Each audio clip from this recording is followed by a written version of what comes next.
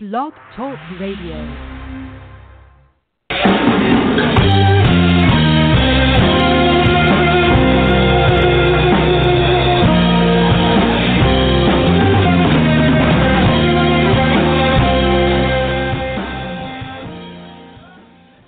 Welcome to the Decoding Society. This is your host, D'Angelo Starnes. Today is Sunday, June 24th, 2018, and I'm really excited for today's show. But before we get to our special guest, I want to welcome in from the left coast, our co-host, Christopher Cathcart. What's up, brother? Hey, what's up, D? Good to be here. All right. Okay, man. Well, as I just said, man, we got a special guest. She is a doctor of clinical psychology. She's a hip-hop activist and community organizer.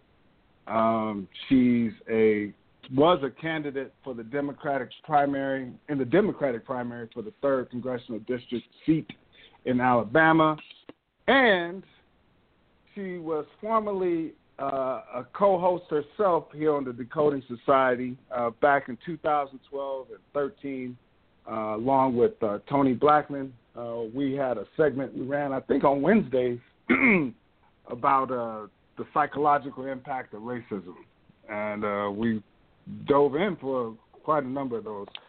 Dr. Adia McClellan Winfrey, more affectionately known as Dr. Dia.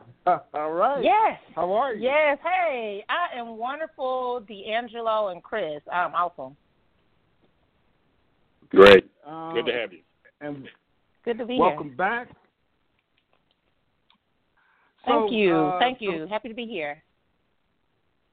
So the last thing I mentioned was that you were a candidate for the 3rd congressional district seat in Alabama in the Democratic primary. And my first question is that I'm interested to know what about, how your background, played a part in your decision to run for that seat. Because when I saw it on Instagram, and it fucked me up. I was like, oh, he's running for Congress. Yeah. Yeah, it was just that fast. Like, seriously, I have been involved in politics as far as volunteering with campaigns since I was a child. I've always had this interest and desire to affect change in that way.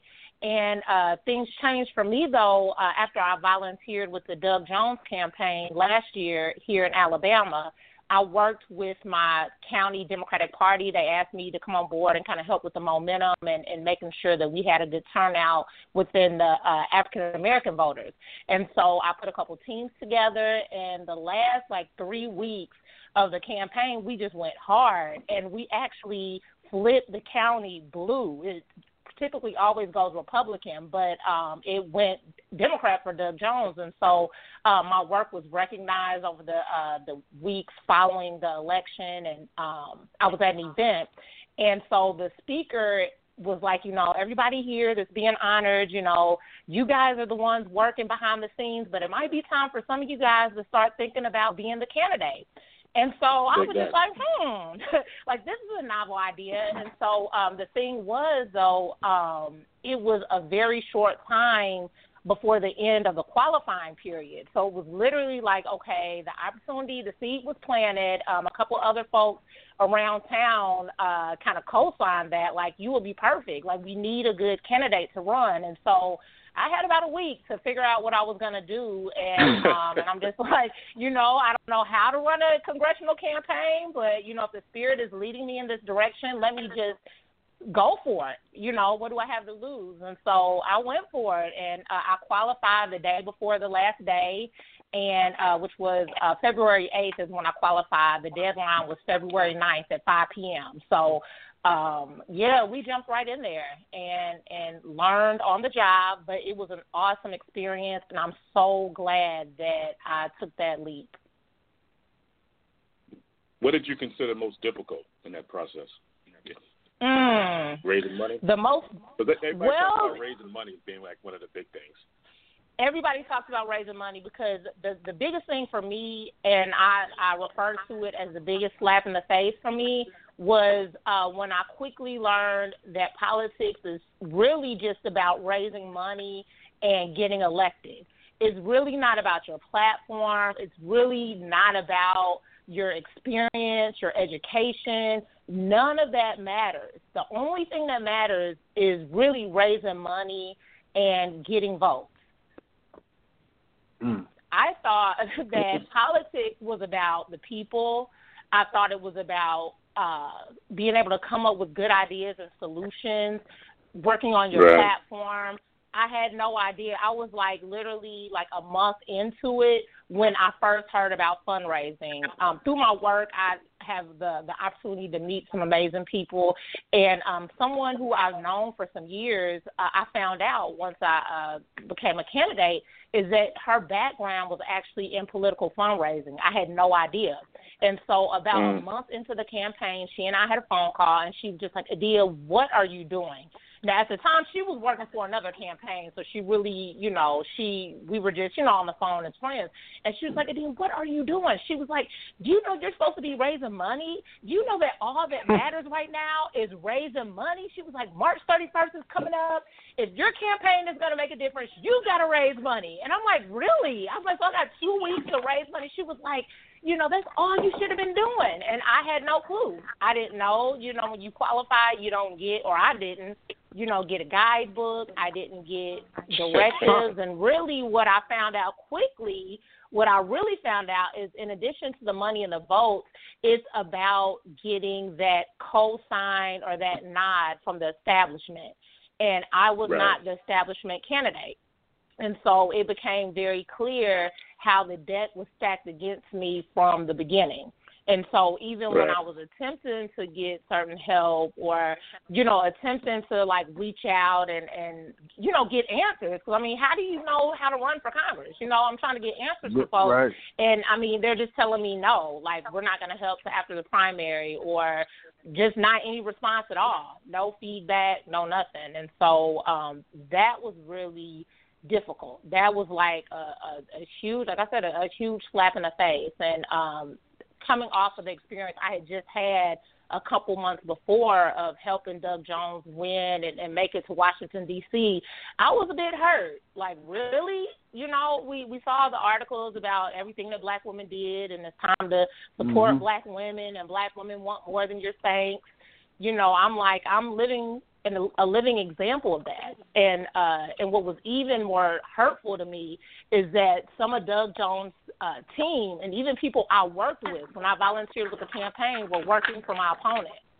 And so it just literally the people who I worked with who, whose numbers I had, who we text the night of the election, and they're congratulating against my campaign. And so, all this came at me fast. This was all the first month of the campaign. So it was a lot of soul searching and a lot of trying to understand what does this all mean and what is the real purpose of my candidacy, because it became clear really quick, just because of the differences between me and my opponent, that a lot of the politics were going to be exposed. And they were. They were. We hear like when folks are outspoken, like the three of us, for instance, you hear people say, well, you should run for office, and now and then somebody like yourself steps up, and then boom, it quickly turns from like you said, issues to what sounds like to me just a marketing campaign. And the issues that you raise are just the marketing, get folks to give you money. Was that kind of how you experienced it? Yes, and then even understanding how to raise money and what you do. I'm telling you, this 4 months experience that I have learned so much about politics in these 4 months. But, it's a huge learning curve to go from never being involved in politics to putting together a U.S. congressional campaign. So, yeah, I mean, the marketing is part of it, but even who do you call? You know, how do you know the big donors? You know, I'm in a Republican state, so it's like, how do I know the top Democrats to contact who are even going to be able to donate money? So a big source, really the main source of the money I was able to raise was people that I already knew, personal contacts that I already had, family members. I really was at the first stage, which is contacting friends and family. Like, that was really, aside from people who would, hear about my story on social media or in the media coverage I did receive. I was on MSNBC, so that definitely helped, and Refinery 29 did a story. So there were, other ways to raise money, but, as I learned as the months went on, there's actually steps and pieces in place to raise money for political campaigns, which the general public, we don't know about that. We're not privy to that information because it really doesn't matter to us. So, yeah, I had all those hurdles to get past. And then the other thing, which is a big thing when you're running for office, is name recognition. Now, the district that I was running in is comprised of 13 states. 13 counties in Alabama. And so I really didn't have any relationships in any of these counties except for two of them, the county I lived in, the neighboring county. And so I had to overcome that hurdle because my opponent was Miss America 2013. So even if you didn't know her name, even if you didn't know anything, all the media was Miss America or former Miss America is running for Congress. So I was also going up against that. And then she's white with blonde hair. I'm black, and I'm not white hair, blonde hair, white skin, blonde hair, blue eyes. So I was, up against that reality as well. And the reality of racism really, really hit home. That was another thing that was an eye-opener for me. I mean, not that I didn't know that racism didn't exist. I mean, like, D'Angelo said, what we talked about, those years back on the show. I mean, we know racism is real, but it's really something when leaders, particularly black leaders, tell you to your face that you're not going to win because you're black. You can't do this because you're black. Yeah. And that was that just became the common thread. Or we're not going to endorse you because you're black and most of the people here are white, as a reason, why I was going to be successful or not. It wasn't about my resume because they couldn't argue that. It wasn't about my platform because they couldn't argue against that. But it was literally the color of my skin. It wasn't even money. They didn't even bring up money. It was my skin color. And so that prevented me from getting endorsements. Yeah. I mean, it wasn't even, the moment that happened the first time, I'm just like, whoa. I mean, it took all the wind out of me, and I'm thankful my communications director / campaign manager was in the room to witness it. Like, I didn't have to witness it by myself when it happened. But, yeah, it just was straight like that. Like, you're not going to win. You can't win because you're black. Straight like that. So have you thought about go ahead, I know you work a lot with young people. Have you thought about, because I think young people who have an interest in maybe pursuing a high office or elected office, they need to know these realities, these things. If you're trying to really, because it's, I've worked with a couple of elected officials out in L.A., and one of the things that bothered me was that if you weren't down with somebody's established camp, it was hard to get in at all. That's right. You almost had to get the blessing from some congressperson or some state senator or some major donor who've been doing it for years. And so, as D'Angelo said, people may go, oh, well, you have a voice and people like you, why don't you run? If it was that easy, it's just not. And I was wondering if you're going to incorporate some of the work you do with young people to kind of hip them to the realities that if they want to pursue high office, they need to know these things sooner than later. Yes, absolutely. And that was my takeaway, because the work that I've been able to do in communities around the country, I could see, as I was a candidate, I could see the real value of the work and the foundation I've laid. Now, as a candidate, I couldn't put those things into practice. I couldn't implement them with my campaign, but I saw how they could be used. And so as I'm shifting and seeing how we're going to take these experiences and relationships that I was able to build forward, that is really a key, is the education portion, and how hip-hop must be a part of that dialogue, and how we can really shape what politics looks like in the future. Because, see, the thing is, what you said, Chris, was spot on. You have to get that blessing, which I did not know. I mean, I'm just like, hey, y'all, I know how to work it. I know how to speak. I know how to engage different audiences. Let's get it. You know, that's what my mind frame was. But as we went through the weeks, I saw that cosign or that endorsement was really important. But what we were able to do with my campaign, without that endorsement, without a lot of the media attention that my opponent got, and the moves we were able to make throughout the nation, with, like, my opponent, I think she raised like over 10 times the amount of money that I raised, and had like every major endorsement that you really need in Alabama. But with all of that, we were still able to get over 11,000 votes, which was remarkable. And we were able to get the eye and the ear of all the leaders of the state. So even those who endorsed her, and some people told me, like, you know, you're a great candidate. I love everything that you say. I love everything that you're doing. I love the campaign, but I'm going with her. But what we were able to do is to give hip-hop placement, because I became known as a rapping congresswoman, which was just kind of happenstance. It wasn't supposed to happen like that.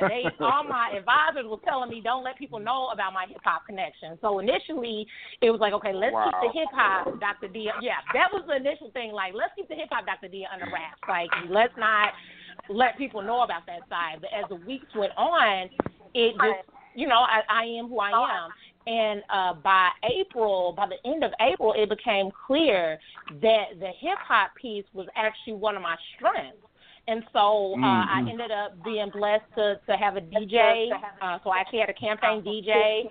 And we started coming up with strategies. But, again, this was like the last 3 weeks of the campaign. But we were able to implement and do these different things, these techniques and these skills that we're now looking how to translate that into voter education, because we can have great candidates all day, but if we don't educate the voting public, then we really miss out. And I think that's one thing that was revealed to me. As much as we tell black folks to go to the polls, you know, our ancestors died, we don't really understand politics. We don't understand fundraising, political fundraising. You know, we're not really taught these things, and we don't really understand, outside of voting in the booth, we don't understand how politics works. And that's really how you get change to happen, is by being engaged with the system and using your political influence. And so that's really something that we're doing. That's really going to be a big piece of how I take this experience and move forward with it. So, like I said, we got over 11,000 votes, and a lot of people excited about me, who I am, what I'm able to do. And so we're going to use this momentum and keep rocking with it.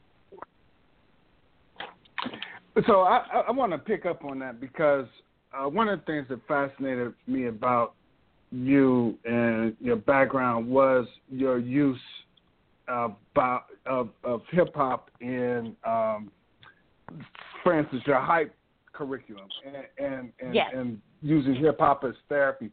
So it sounds to me like this could all be part of the same tree, so to speak, or a branch from the same tree. Can you talk a little bit about your hype curriculum and how you're I don't know if you worked it into your campaign. I know you alluded to that, and how you plan on developing it moving forward.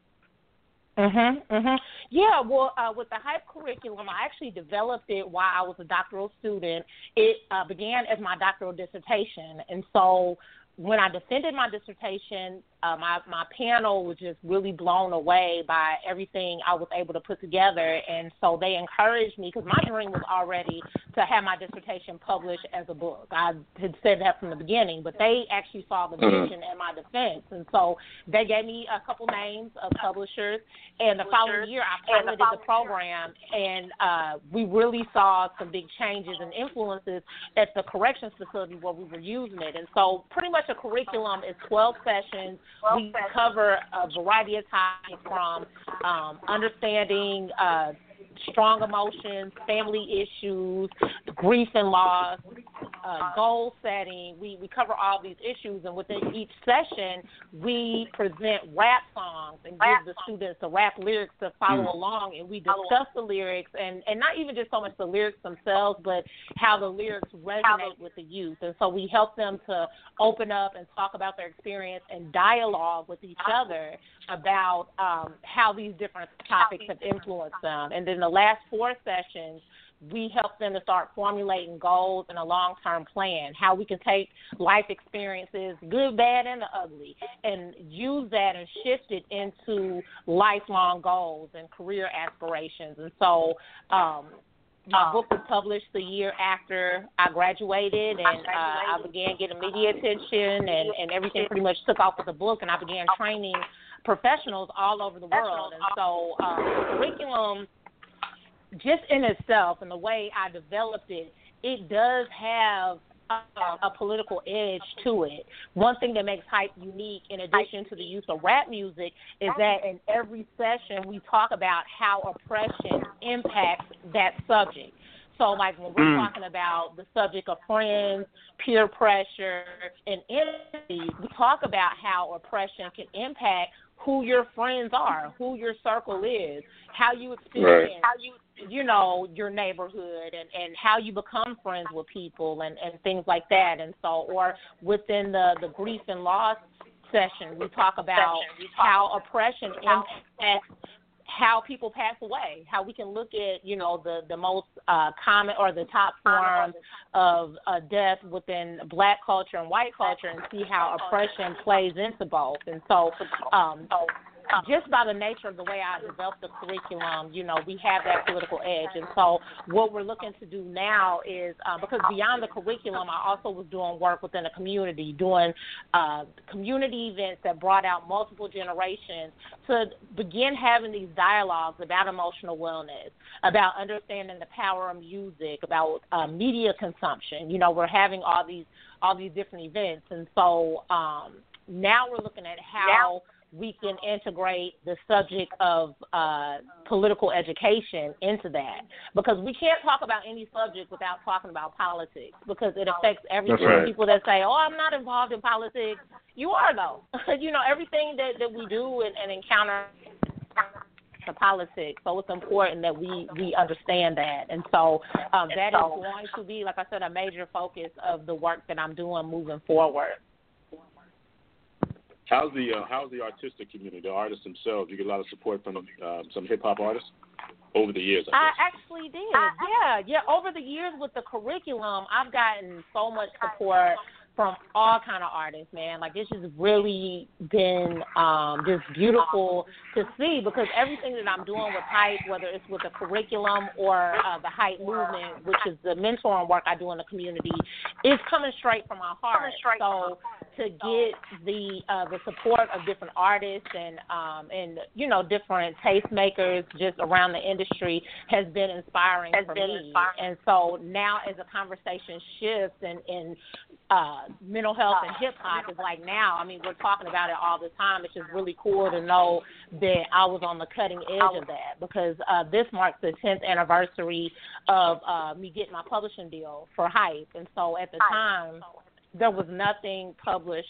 There was one book called Rap Therapy that was published, and other than that, the dialogue really wasn't happening. So that was really cool. And then as far as the campaign goes, I got support from different artists. Probably the biggest artist I got support from was David Banner, who has been a mentor of mine for the last several years and somebody I've worked with in the past. But, yeah, he definitely supported the campaign on social media and really just showed me love, just throughout the course of the experience. So, yeah, it's been really cool. And what's the name of your book? The name of the book is Hype, Healing Young People Through Empowerment, a hip-hop therapy program for Black adolescent boys. That sounds kind of like similar books like by Jawanza. What's the brother? Yes, Jawanza Kunjufu. That's my publisher. Kunjufu, yeah. Yes, that's who published my book. Yes. Yes, he was actually the publisher that they recommended. Yes. Yeah, so he definitely was instrumental in my success, and he was one of the publishers I sent my manuscript to, and he jumped on it immediately. So it's been awesome, and just even having him as a resource and a sounding board, especially as we look at how the discussion about Black boys and men has evolved over the last 6 years. Yeah, to have him, as someone I can call on has been amazing. Right. So some of the changes in development. Excuse me. I just wanted to kind of pick up on that point and then dive in, Chris. Because Jawanza's, Dr. Kunjufu's book, it deals with the conspiracy to destroy Black boys, and I was into that when I was in law school, into him and his. Mm-hmm. So how much of his theory did you develop? How much do you develop from what his work is about? Because it sounds like a natural marriage, honestly. Yeah, and it's interesting because I grew up with my mom having all of Dr. Kunjufu's books in the house. Like, she loved all of his work. But when I was writing the book, the dissertation, I didn't use a lot of his work at that time because a big piece of the work I was doing from the dissertation standpoint was having a foundation and looking more at hip-hop and rap and trying to give credence to that, because at the time there really wasn't anything that was, you could count on one hand the number of publications that had been done at that time speaking about hip-hop in this type of way. But when I started working at the juvenile corrections facility where I implemented the curriculum, where we piloted the program, I started delving more into his work, and it was more so like it was a cosign to the foundation of my theory.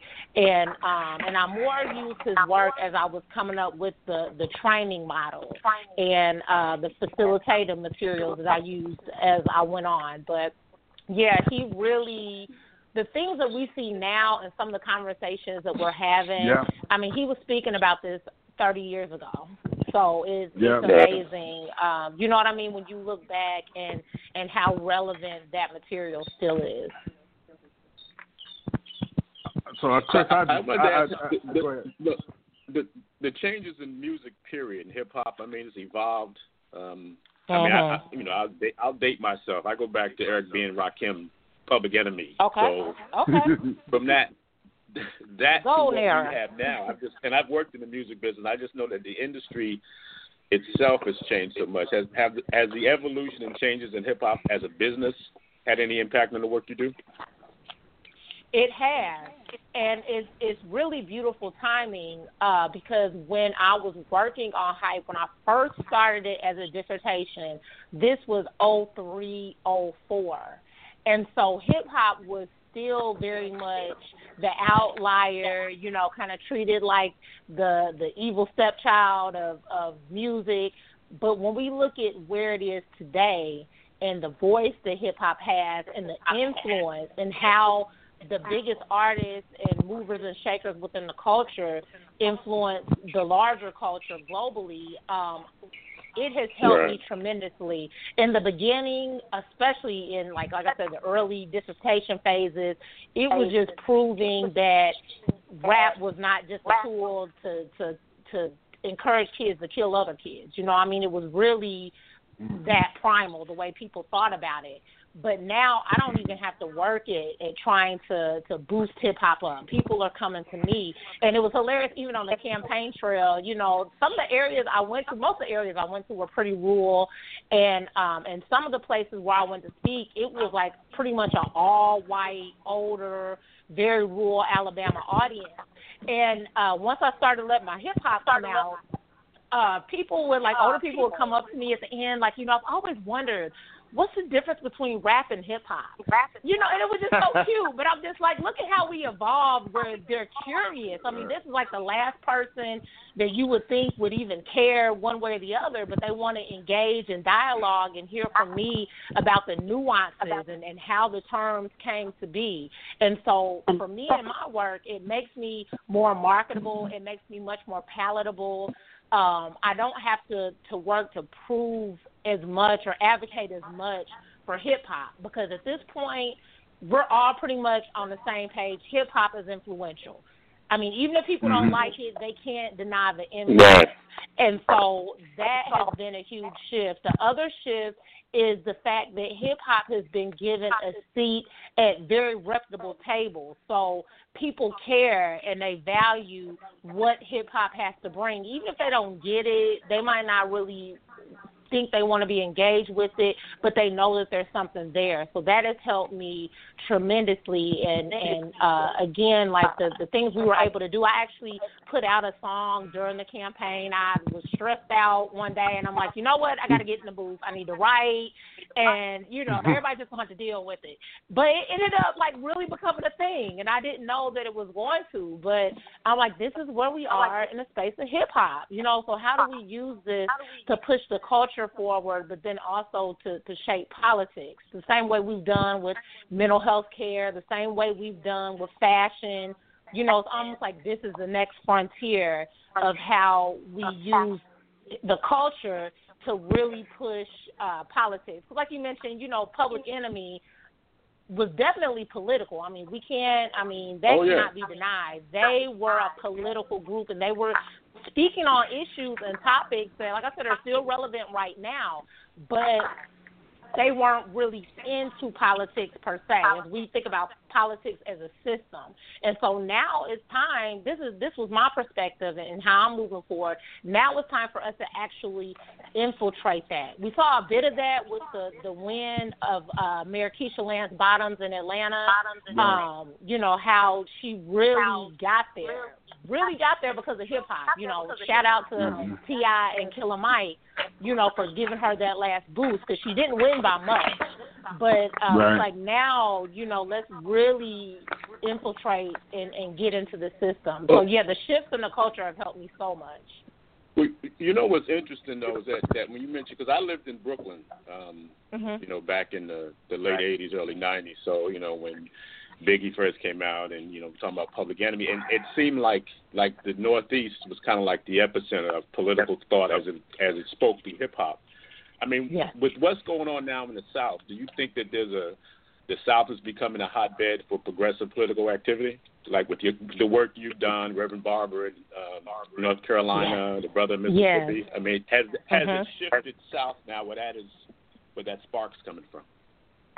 It has, and that's why I think this is prime time for hip-hop to jump in there, because the eyes are open now. You know, people are seeing things that have been going on, but I guess we just kind of had our blinders on or rose-tinted glasses, you know, wanting to believe that it's not what it is. And so I definitely think that the South is rising up and is primed to be that example again.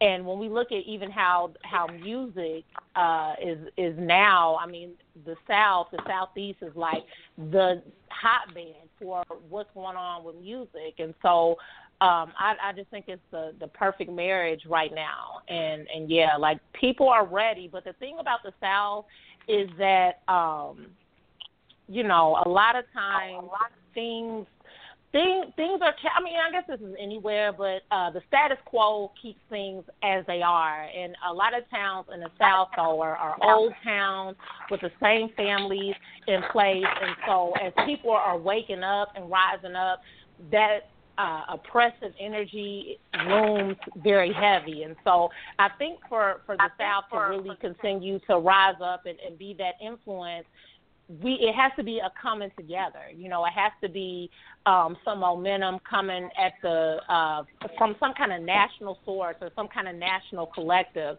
to really give it that boost. And this is what we saw in the civil rights era. Like, even though the South was the spot where it happened, a lot of that energy and momentum came from people coming down from northern states or western states to come and lend their support. So I think we're at that place again. Great. I agree. Yeah, I definitely see it. Mm-hmm. All right, so we're kind of coming near the end. One thing I want to talk about, I wanted to bring up as you talk about voter education, voter engagement. One of the things that still surprisingly is a story that's not being told is voters and. You know, with the recent Supreme Court decision that allows, you know, secretaries of state to purge voter rolls if you don't vote, and they send you a postcard, and that postcard comes back to them, they'll purge you off the vote. How do you see? Are you planning to address that issue, and how do you see, for instance, the role of hip hop? One of the things I find interesting is, as part of your curriculum, is when you talk about using lyrics to, you know, express or use as a jump off point for a theme of discussion. I'm wondering if there's room for, you know, that issue in you know, your overall philosophy and process. Absolutely, and I am so glad that you brought that up. As I mentioned, you know, we had a lot of ground to cover in what we were doing with this campaign, and a lot of obstacles up against us. But because I am a strong woman and I was a really strong candidate, and like I said, the hip hop ended up coming through at the end, a lot of people got excited to go vote for me because they became aware about, you know, these systemic pieces that were in place that were intentionally suppressing my campaign. And so we, throughout the 13 counties, we had different people, you know, who were kind of chiming in, letting us know what was going on Election Day. And what we heard at two predominantly black polling places is that people who were coming to vote for me were getting turned away at the polls. And so because they weren't registered anymore. And so this might have been maybe about a week after that, my DJ who lives in Macon County, he called me up and he was just like, man, people are still mad that they were taken off the voting rolls. And so when he called me, it might have been 2 days after that Supreme Court ruling. And when I told him, I said, I'm upset too. You know, I'm upset and frustrated that they were removed from the rolls, but our Supreme Court just said that is okay and just said that's legal, and this is a new reality that we live in. And I said, so this is more confirmation as to why voter education is everything. We could be mad all day about how these laws work, and even I'm sure you guys heard in Alabama, just even what is required to register to vote and the issues with IDs and you know, state IDs and things like that.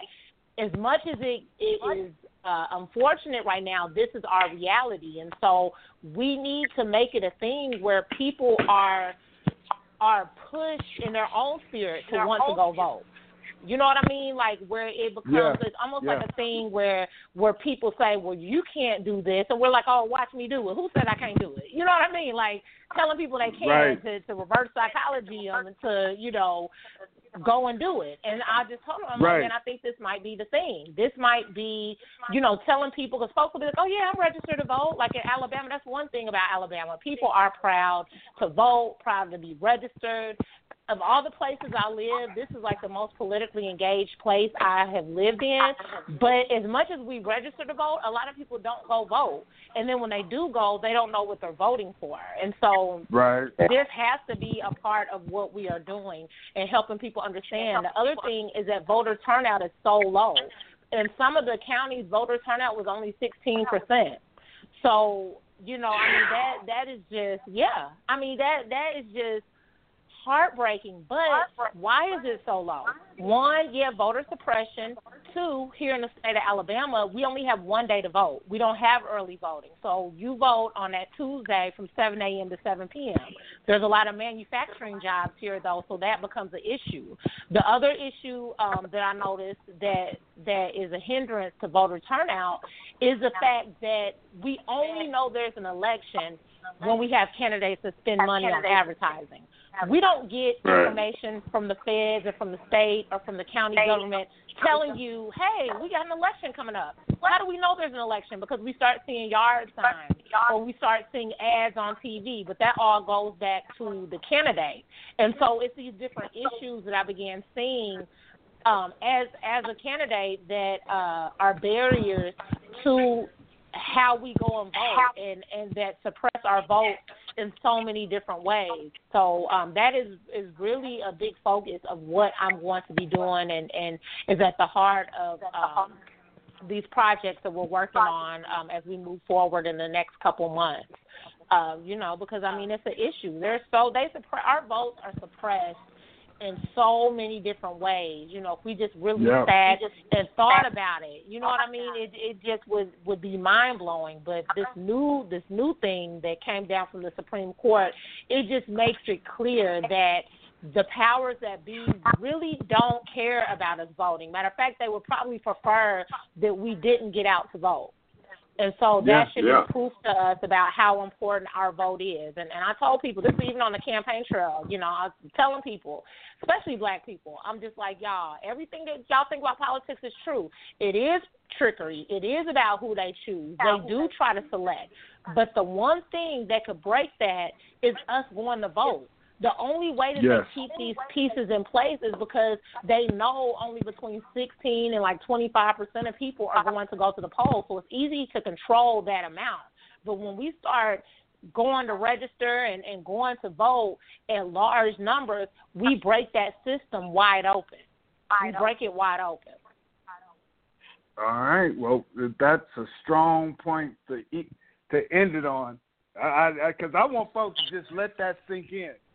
If your vote wasn't important, they wouldn't work so hard and do so many devious things to keep you from voting. So break that cycle. So, all right. Any final words you want to leave with? You want to direct folks to your organization and your website? Yes, definitely. So I have enjoyed this conversation, and I would love for you guys to follow my work and see the work I've been doing at letsgethype.com. That's letsgethype.com. You can learn more about the Hype movement, the Hype curriculum, and me, Dr. Dia. You can also follow me on Instagram at Dr. Dia, on Twitter at Dr. Dia, and I have a Facebook page that I neglected so much during the campaign, but we're going to get back at it, and that's Dr. Adia Winfrey. So a lot of places where you can find me, but check me out on letsgethype.com and see the work and learn a little bit more about the theory. And I just really want to encourage everybody that listens to this interview to know that anything is possible. I had no clue at the end of 2017 or New Year's 2018. I had no clue that I was going to be a congressional candidate. I had no clue that I was going to be among 70 other black women in Alabama making history by running for office. But the stars aligned and it happened. And despite every odd and obstacle against me, I was able to make a huge influence and an impact. And so we all have that power. We just have to be brave enough to go for it. And so I would encourage you as we, come up on this last half of 2018, use the rest of these weeks and months to really go for something, something that's in your heart or in your spirit or aligned with work that you've already been doing, and make a difference in your own corner of the world. So that's my biggest thing, is stay hype, y'all. Healing young people through empowerment, find your voice. That's what I'm about, Dr. Dia. All right, perfect. Well, that's some good last words. Subscribe to this podcast on iTunes because Dr. Dia, you have an open invitation. I hope you can come back yes. and talk some more about your work. Okay. Well, thank you, Chris. Thank you, Dr. Dia, and for everyone out there listening, thank you, and stay hyped. Peace. Yay! Peace. Great. Good job, guys.